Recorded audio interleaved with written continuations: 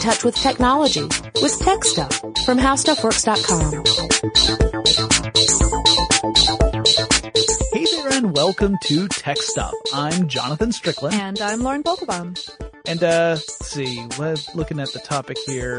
Yeah, we got this one from, where did we get it from, Jonathan? Well, Lauren, I believe that would be from Listener Mail! I really hope that Noel has soundscaped that so that it was not as loud as it was here in the studio. I, however, hope he brought the klaxon back, because it's been a long time since we've done that. Maybe a nice, gentle klaxon. Yes, a sweet, tender klaxon. A caring klaxon for the future. To be fair, though, being loud and tacky is what this episode is going to be all about, right? That is true, because our friend Cyber Knight, whose name I'm guessing is not actually Cyber Knight, though if it is, congratulations. That is an amazing name. Yeah, all I can say is that's all that came with the email.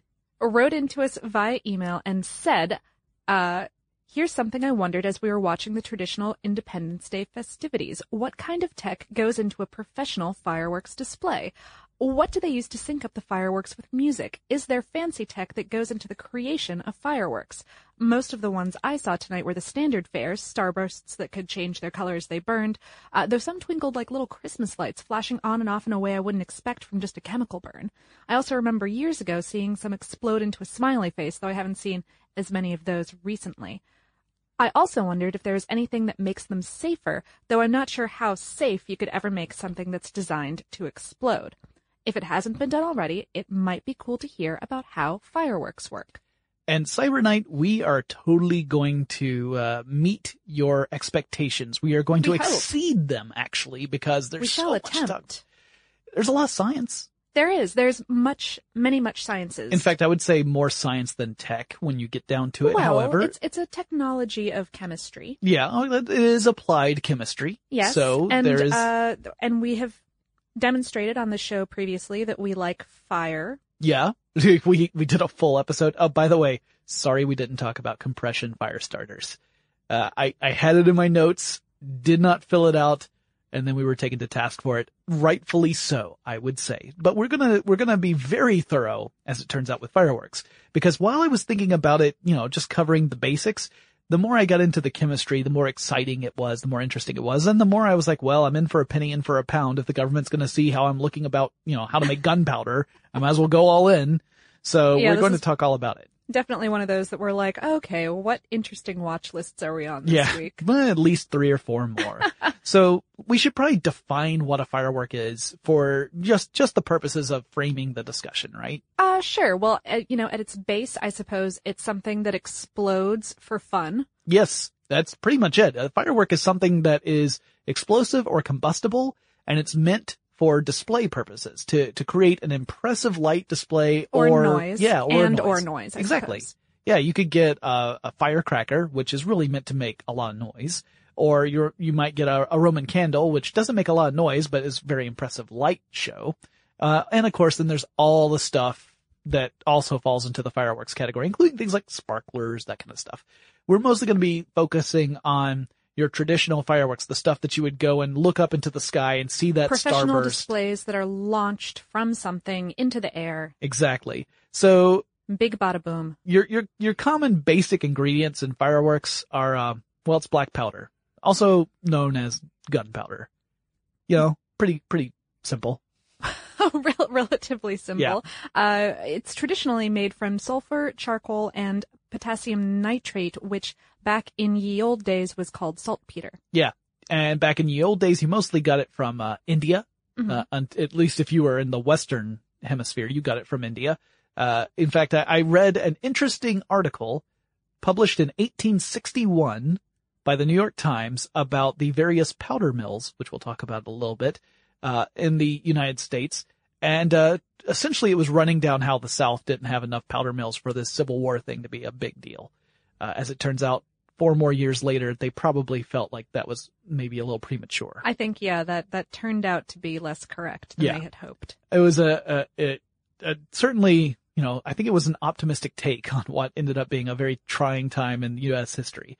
But we're going to focus on the fireworks. So speaking of history, looking at the history of fireworks, this is stuff of legend, as it turns out. Oh, certainly, because, I mean, guess what? Neither of us were around 2,000 to 3,000 years ago to observe, and we don't have a real Wayback Machine. Yeah, I'm really sorry, guys. We've been lying to you all this time. It's just a special effect. It's a really special effect. It is very special. Unfortunately, if someone has not actually documented it in a way that is verifiable, we cannot, in fact, go back and say exactly what happened. But we can tell you what the legends are. Yes, there's a legend that over 2,000 years ago in China, a chef, was mixing together some charcoal, some sulfur, and some saltpeter. Yeah, those were all ingredients that were found in field kitchens in the day. Sure. So, he apparently just accidentally happened to measure these or mix these in the right amounts, because it's not like you have equal parts of each ingredient. It's actually more precise than that. We aren't going to talk about that because I don't want you guys making gunpowder. Yeah. So don't try that at home. But this chef happened upon this recipe. Yeah. Discovered that if you compress it, like if you put it into a container of some sort, and then if it were to, I don't know, come into contact with any kind of flame, it blows up. I don't know if that chef survived this discovery, because I don't even know if the chefs existed. So it's all up in the air, really. Literally, possibly, depending upon where the gunpowder was. Now, if you look up the history of fireworks online, like if you were to actually go and put into your favorite search engine history of fireworks, you're going to find a particular story told repeatedly throughout numerous links, most of which go to like fireworks manufacturers. And as like many other research topics on the internet, they all tell basically the same story and basically the same wording. Yeah, they talk about without any particular reference to anything real. Yeah, there's no citation, right? But yeah, so what the legend is that there was a monk in China named Li Xian who lived around, quote, 1,000 years ago. That is always the way it's put, by the way. Around 1,000 years ago. It's never given a date. It just says around 1,000 years ago. And so, depending upon when this was written, and anyway, so many different sources use that exact wording. I expect they all took their information from either the same source or they're just borrowing it from each other. It's just this big circle of people borrowing the same stuff. But the best scholarly source I could find simply said that the first firecracker was made sometime around 11th century Common Era in China. So 11th century AD, if you prefer, in China. And this was the time when Chinese alchemists were searching for something called the elixir of life. And along the way, while trying to find this elixir of life, they mixed a bunch of different kinds of stuff together and found lots of interesting things. Not the elixir of life, but as it turns out, they found out about gunpowder. Which is kind of like an elixir of death when you think about it. It can be, certainly, with the incorrect application. So the first firecracker was probably a parchment tube loosely filled with this mixture of saltpeter, sulfur, and willow charcoal. Willow charcoal, by the way, one of the more popular forms. As it turns out, you want to use softer woods to create the charcoal because the harder woods tend to create too much ash. I learned that while I was doing all this research. Now, once these things were invented, they started to spread throughout the world gradually, usually through trade. Sometime between 1235 and 1290 AD, Roger Bacon began to experiment with an early form of black powder. This was, again, stuff that had probably been brought to the Western world through trade routes. Yeah, mostly through Arabic traders. Yeah.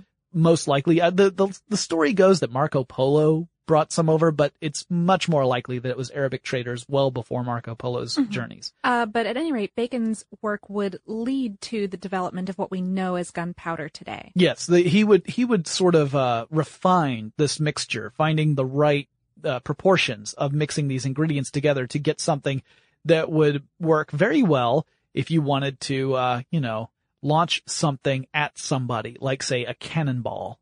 Sure, because if you mix all of these things together, you get a good bright flash, and if you compress them beforehand, you get a big boom as well. Yep. Otherwise, like if you've ever seen those videos of or films of people taking the old-timey photographs with the flash powder, where it just lights up, and that was how they created a flash since they didn't have the capacitors to make a flashing light bulb.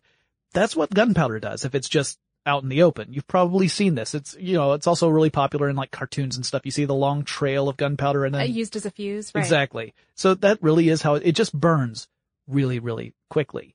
Now, the gunpowder industry and fireworks industry are very closely linked together. Improvements in developing gunpowder and the methodology for producing it were ported over to work in fireworks as well. And early fireworks displays were developed in China and India for religious festivals.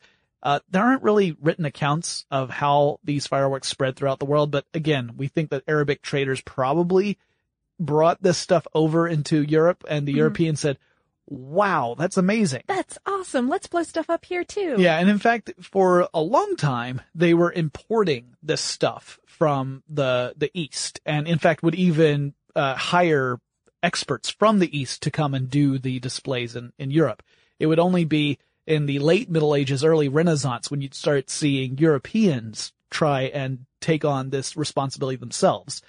Now, by the Italian Renaissance, fireworks creators began to experiment with adding extra ingredients to mixtures to produce different colors of light. So, for example, adding copper to create blue light. We'll talk more about adding color to fireworks a bit later.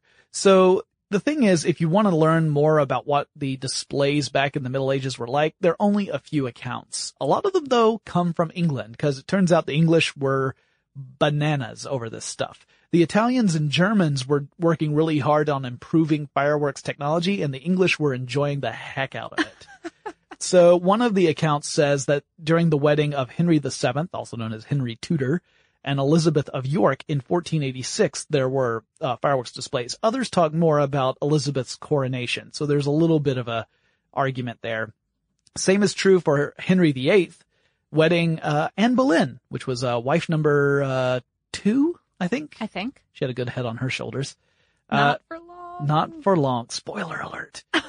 James Anthony Froude wrote that there were, quote, wild men casting fire and making a hideous noise, end quote, which I think is a fantastic description of fireworks. Yeah. When I was a kid, I hated them because I didn't like loud noise. And even just seeing the fireworks burst in the sky made my anxiety levels go up because I knew a loud noise was coming. Right. I remember having one year where I was really upset by them. Like, I'd loved them and then suddenly was like, that's loud and I'm against it. Yeah, I've come back around now, but for a long time, I was certainly the person who's like, I don't want to be here when the fireworks start. My anyway, dog agrees with you, for the record. Yeah. Most dogs I've encountered, shared my feeling. I think I've finally evolved beyond dog stage. So Henry VIII and Anne Boleyn had a daughter, Elizabeth. Yeah, somewhat famous. Yes. It became Queen of England and sat on her throne for many years. Throne, sorry. I was just misreading my notes. But no, Elizabeth, obviously one of the most influential monarchs of all time, really. Yes. And she loved the sparklies. She She did. She created a position for it specifically. Yeah. Fire Master of England. It would be, I think it was after, in the ruling of James the First when that position came along with the knighthood. At any rate, you had people who suddenly really wanted to pursue the craft and become the best at it in order to land this cushy job of being the Fire Master of England, because you would imagine that comes with some sweet, bonuses, like money. Yeah. And so a lot of people were trying new and different things to kind of impress the queen around that juncture. Yeah. According to some accounts, one of the things you might expect to see at a truly outrageous display would be a dragon with papier-mâché scales that was loaded up with fireworks so that it would breathe fire. It would appear to be breathing fire, and sometimes they would have more than one. And then you would have dragon fights. Yes. And then maybe one of them ends up catching on fire and the other one is slightly less on fire. And so that's the one that wins. But they would battle one another. And so you read about this kind of stuff and you're like, wow, these had to be pretty spectacular. And then you also think, remember, they had no automated way of doing this. There was probably some poor jerk who had a matchstick or some form of torch or something that was lighting this stuff manually and then trying to get the heck away from it before he burnt up. Yeah, or possibly a couple guys on the ground, like with sticks, holding these things up. Yeah. I'm a little bit terrified about the entire concept, but yeah, no, they were very impressive. Shakespeare even wrote about them in some of his plays, right? Yep. Romeo and Juliet, there is a quote that says, "These violent delights have violent ends, and in their triumph die like fire and powder, which as they kiss consume." Now, in that case, of course, he's referring to the lovers, Romeo and Juliet, and the passion they have for one another, and he's likening it to a fireworks display, which, has been a pretty powerful image that has been repeated ad nauseum ever since. The whole thing where the two lovers kiss, and then you see the fireworks going off in the background. Very much, it's interesting that it seems to have originated with Shakespeare, as so many things have. Also, fireworks were deemed to be an illegal possession for regular citizens right around 1605.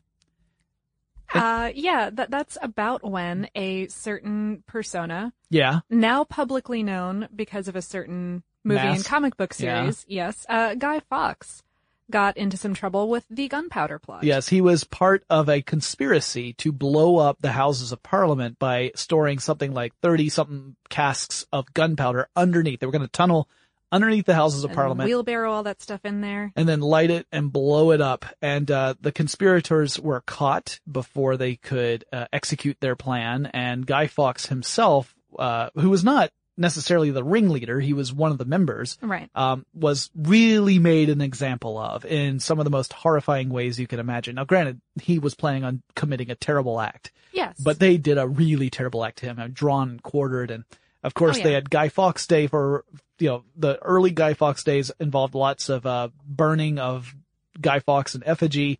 And then there's a whole story there that's amazing, but Stuff You Missed in History class would really be the best place to cover that. And I'm sure they have, actually. I feel like it's likely. These days we have the charming anonymous masks. Yes. Based off Guy Fawkes. Based off Guy Fawkes. Yeah, exactly. So at that point, it was made illegal for the common citizen to possess fireworks. The only people who were allowed were, specifically given that responsibility by the crown. So, that's kind of the early history, but let's talk about what's actually going on inside a firework. What is making it work? Well, this is mostly chemistry, but let's talk about black powder, since that is the basic what is going on here. Yeah. So we talked about sulfur, charcoal, and saltpeter or potassium nitrate. Mm-hmm. You might wonder, what are these things actually doing within gunpowder? So sulfur and charcoal are acting as fuel, right? And the potassium nitrate is acting as an oxidizer.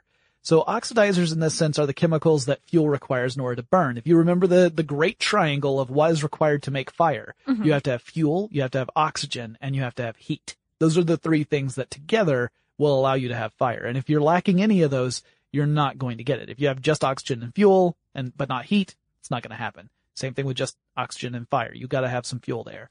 So oxidizers are chemicals that are really good at getting oxygen into the mix there. Yes, and in fact, potassium nitrate is incredibly good at this. So let's look at these ingredients each on their own.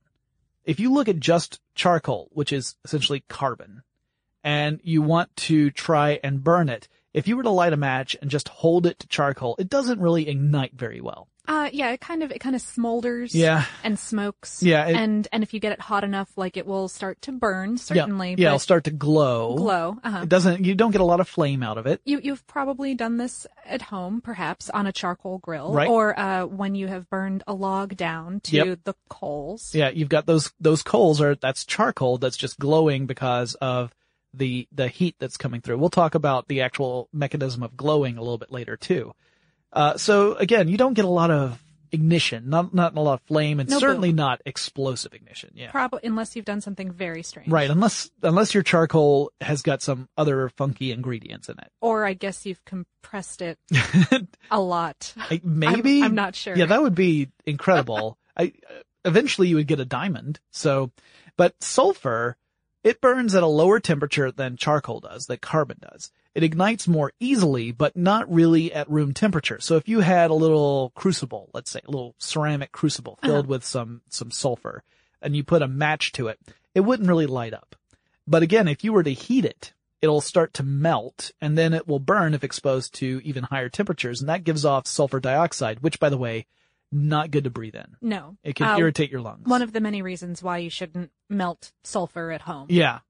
These things like charcoal, that's fairly benign as things go. Yeah. Sulfur, a little bit less so.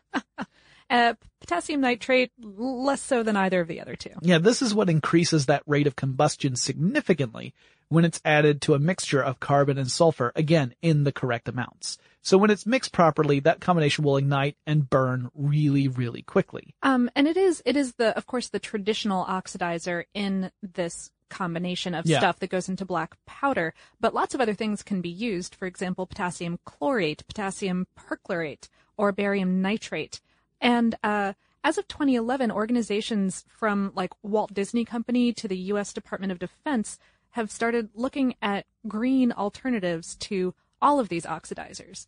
And I say green, and you go like, what? You're making stuff explode. How green does it need to be? Right. But the thing is that, okay, so it turns out the dangerous chemicals can present health and environmental hazards. And potassium nitrate specifically is a really common ingredient in herbicides. Potassium chlorate is a harsh ingredient in disinfectants. Potassium perchlorate can disrupt the production of hormones in the thyroid and harm unborn babies. And barium nitrate can interfere with heart and breathing functions.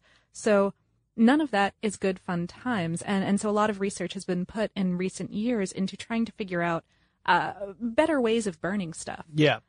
That isn't releasing these chemicals into the environment and showering them over crowds of fawning onlookers or, into your water supply or et cetera. For example, potassium chlorate is a great example. Potassium chlorate is this stuff, a great example of a bad ingredient as opposed to one that's green. Potassium chlorate ends up creating a more explosive burn than, say, potassium nitrate does. Potassium nitrate's already pretty impressive, but if you ever watch someone create potassium chlorate, a mixture of sulfur, charcoal, and potassium chlorate in the right amounts, and then light it burns even faster than the regular black powder mixture. And so it's often used in something called a burst charge, which we'll talk about later. Okay. But like you said, it leaves some pretty nasty stuff behind. Chlorate. If you look at that word chlorate, you realize that chlorine is one of those things that's involved in this. And that's one of the byproducts, is you get this chlorine released as one of the remnants after the chemical reaction that happens when you ignite this stuff. Chlorine is not good stuff, folks. You don't want just pure chlorine all over the place. It's toxic. So, that's one of those things where, a lot more research needs to be done in order to make the stuff really safe. Right now, two things, sodium periodate and potassium periodate, are starting to move into use as substitutes, more clean substitutes for the traditional ones. Because the trick is that you have to find something that's going to facilitate this rapid burning. If you don't have that, then obviously you can't do the fireworks, at least not the way we're accustomed to. Yeah. So we'll hope that kind of stuff gets further distributed throughout the entire industry, so that we have a less, negative impact on the environment and potentially on the viewers of fireworks displays, or just the people who happen to live around those areas. Oh, yeah. This also goes into, the Department of Defense wasn't involved in that because of the fireworks displays necessarily, so much as this is useful also for anything else that you're using gunpowder for, which for the Department of Defense is many things, and, trying to protect the lives of our munitions workers and also our soldiers and troops and everyone else. Absolutely. So, how is it made?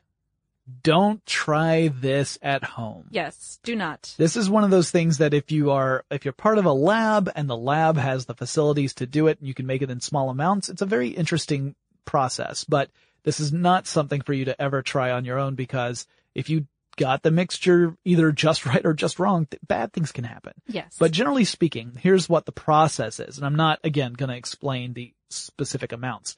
First, you would have to reduce each ingredient to fine grains of powder, and you would want to do this separately. Yes. Right? You don't mix them together first. So you get your charcoal and you mash it up. So you got charcoal powder.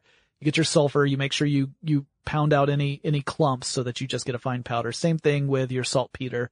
You want to make sure all of that stuff is as fine as you possibly can make it. Then you mix those ingredients together with a little water or some other liquid. For example, and I'm not making this up, one of the liquids I saw was stale urine. Stale urine. Stale urine. Specifically stale. Yes.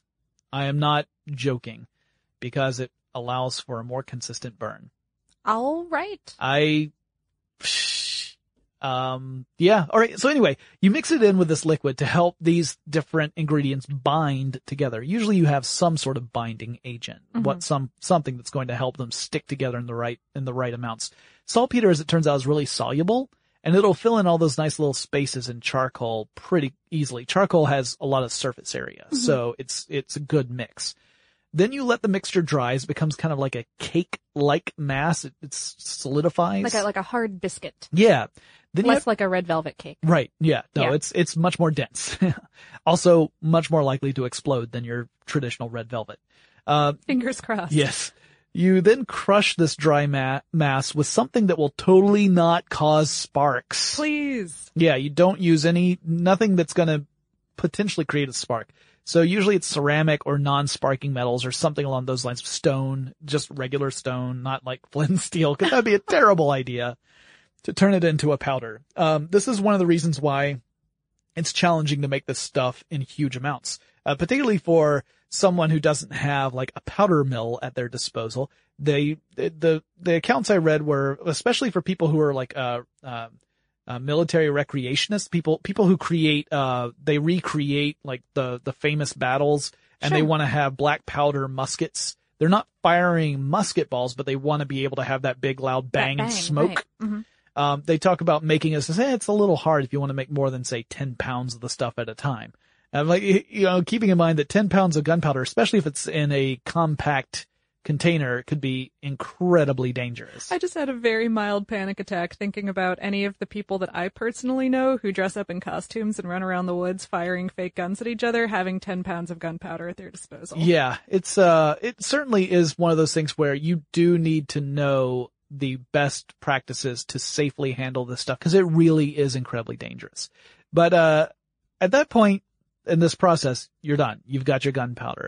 If you do want to make large quantities, how did those powder mills work that you were mentioning earlier? So yeah, you would have some sort of bowl-like surface, and then you'd have a grinding wheel that would be powered either by horsepower, manpower, or water wheel, that kind of thing. So it's a mill, the kind of mill that you would see for any other sort of thing, grinding grain, for example. And what you would do is you would mix all these ingredients together, and then you would put that in the mill for it to grind up into the proper fine powder that you would need to use as black powder. Again, you would have to make sure that all the equipment you had was not likely to cause a spark. Right, wood or stone or something very non-spark making. Yeah, it's right. It's hard, non-spark worthy. It's kind of hard to put it into words properly. It is incombustible. Yes, that's good. One other interesting feature that a lot of these powder mills had was that at least one wall, sometimes more than one, was specifically built weaker than the other walls. The other walls would support more of the structure's weight. So that if everything in the factory exploded, it would be easier for people to get out? Well, or easier for firefighters to get in. Yeah, because I mean, if you are caught inside that building when there's an explosion, there's probably parts of you got out. Oh, no. Yeah, it was meant so that it could open up an easy pathway for any reactionary measures to be taken. Right? Whether that's putting out fires or dealing with the aftermath. I mean, you didn't necessarily have people inside these things all the time while they were grinding away anyway. Sure. But it was meant as this way. Like, let's say if you have it as a water wheel, it means you're near a source of water, running water. You might have the wall that is closest to the running water blow out, so that way if there is a fire you've got the water right there, so you can start a bucket brigade type thing. No, I kind of had a facepalm moment thinking about that one, but now that you mention it, really I sort of want all of my buildings to be structurally weaker on one side. I mean, so if nothing else, escape. that I could just Kool-Aid Man right out of any situation. That would be fair. Yeah, there are so many times where I just think that I need to have the Jonathan-shaped dust cloud, and then the wall, like the Jonathan-shaped hole in the wall where I've made my escape.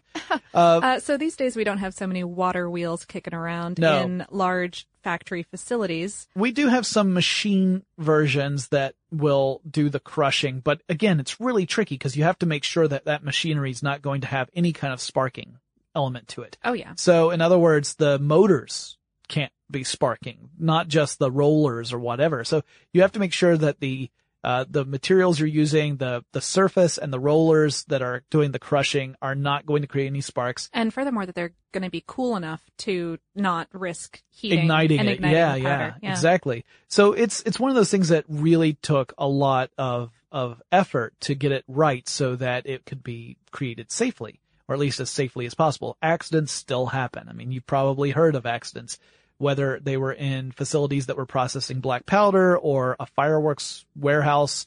These things do happen. So it really drives home the fact that you've got to treat it with respect. Oh, right? sure. Okay, so once you've got your black powder, how do you assemble the fireworks themselves? Okay, so basically, and we'll talk more about this in our part 2 about fireworks, but basically what you need to do is do it by hand. Because automated versions, again, tend to have equipment that could create a spark. And so most fireworks are handmade, hand-packed. So if you were to take a typical firework, like a big one that's used in a professional display, these things tend to weigh several pounds. They can be in lots of different shapes. It all depends upon the effect you want. We'll talk about that in the next episode too.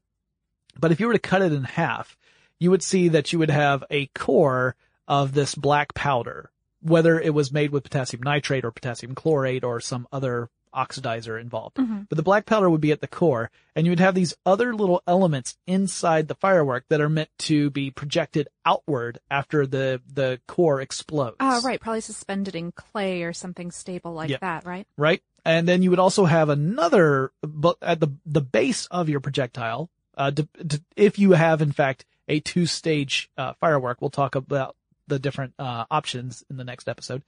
But at the base of your firework, you would also have a lift charge, which would be ignited first. Right. Another little gunpowder puck. Yeah. So you would have that at the base of it, and that's what would provide it the energy to lift out of the mortar, basically the tube you have, to fire it off into the sky. So it's really a 2-chamber, at least a minimum of 2-chamber approaches if you're using the traditional method of launching.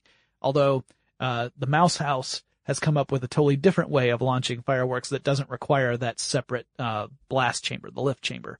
But we'll talk about that in our next episode. Yeah, because although we did not mention it at the top of this episode, because we weren't entirely sure how long we were going to run here, but we seem to have run more or less to the end of our time today. So we are going to cut off here, and when we come back in the next episode, we're going to talk about how technicians add color into this sort of thing. How they create the various shapes, the various effects, like the smiley face that Cyber Knight mentioned. I'll talk about that a little bit. We'll also give you some ideas of how the really big, the choreographed displays work. Are put off. Yeah. We'll talk about, of course, Disney, because they're one of the I'd say one of the pioneers in that space. Like, they really choreograph it down so that their fireworks displays try and tell a story. So we'll talk about how they manage that. And then I think we've got some fun, just random bits of trivia that I found interesting that didn't really fit in other parts of the episode. So definitely stay tuned. We're going to talk all about that in our next episode.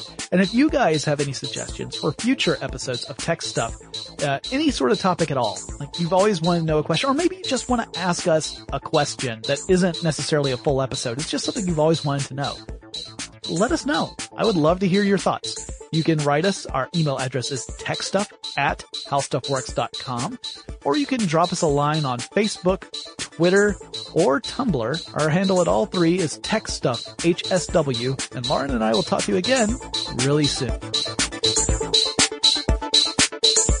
For more on this and thousands of other topics, visit howstuffworks.com.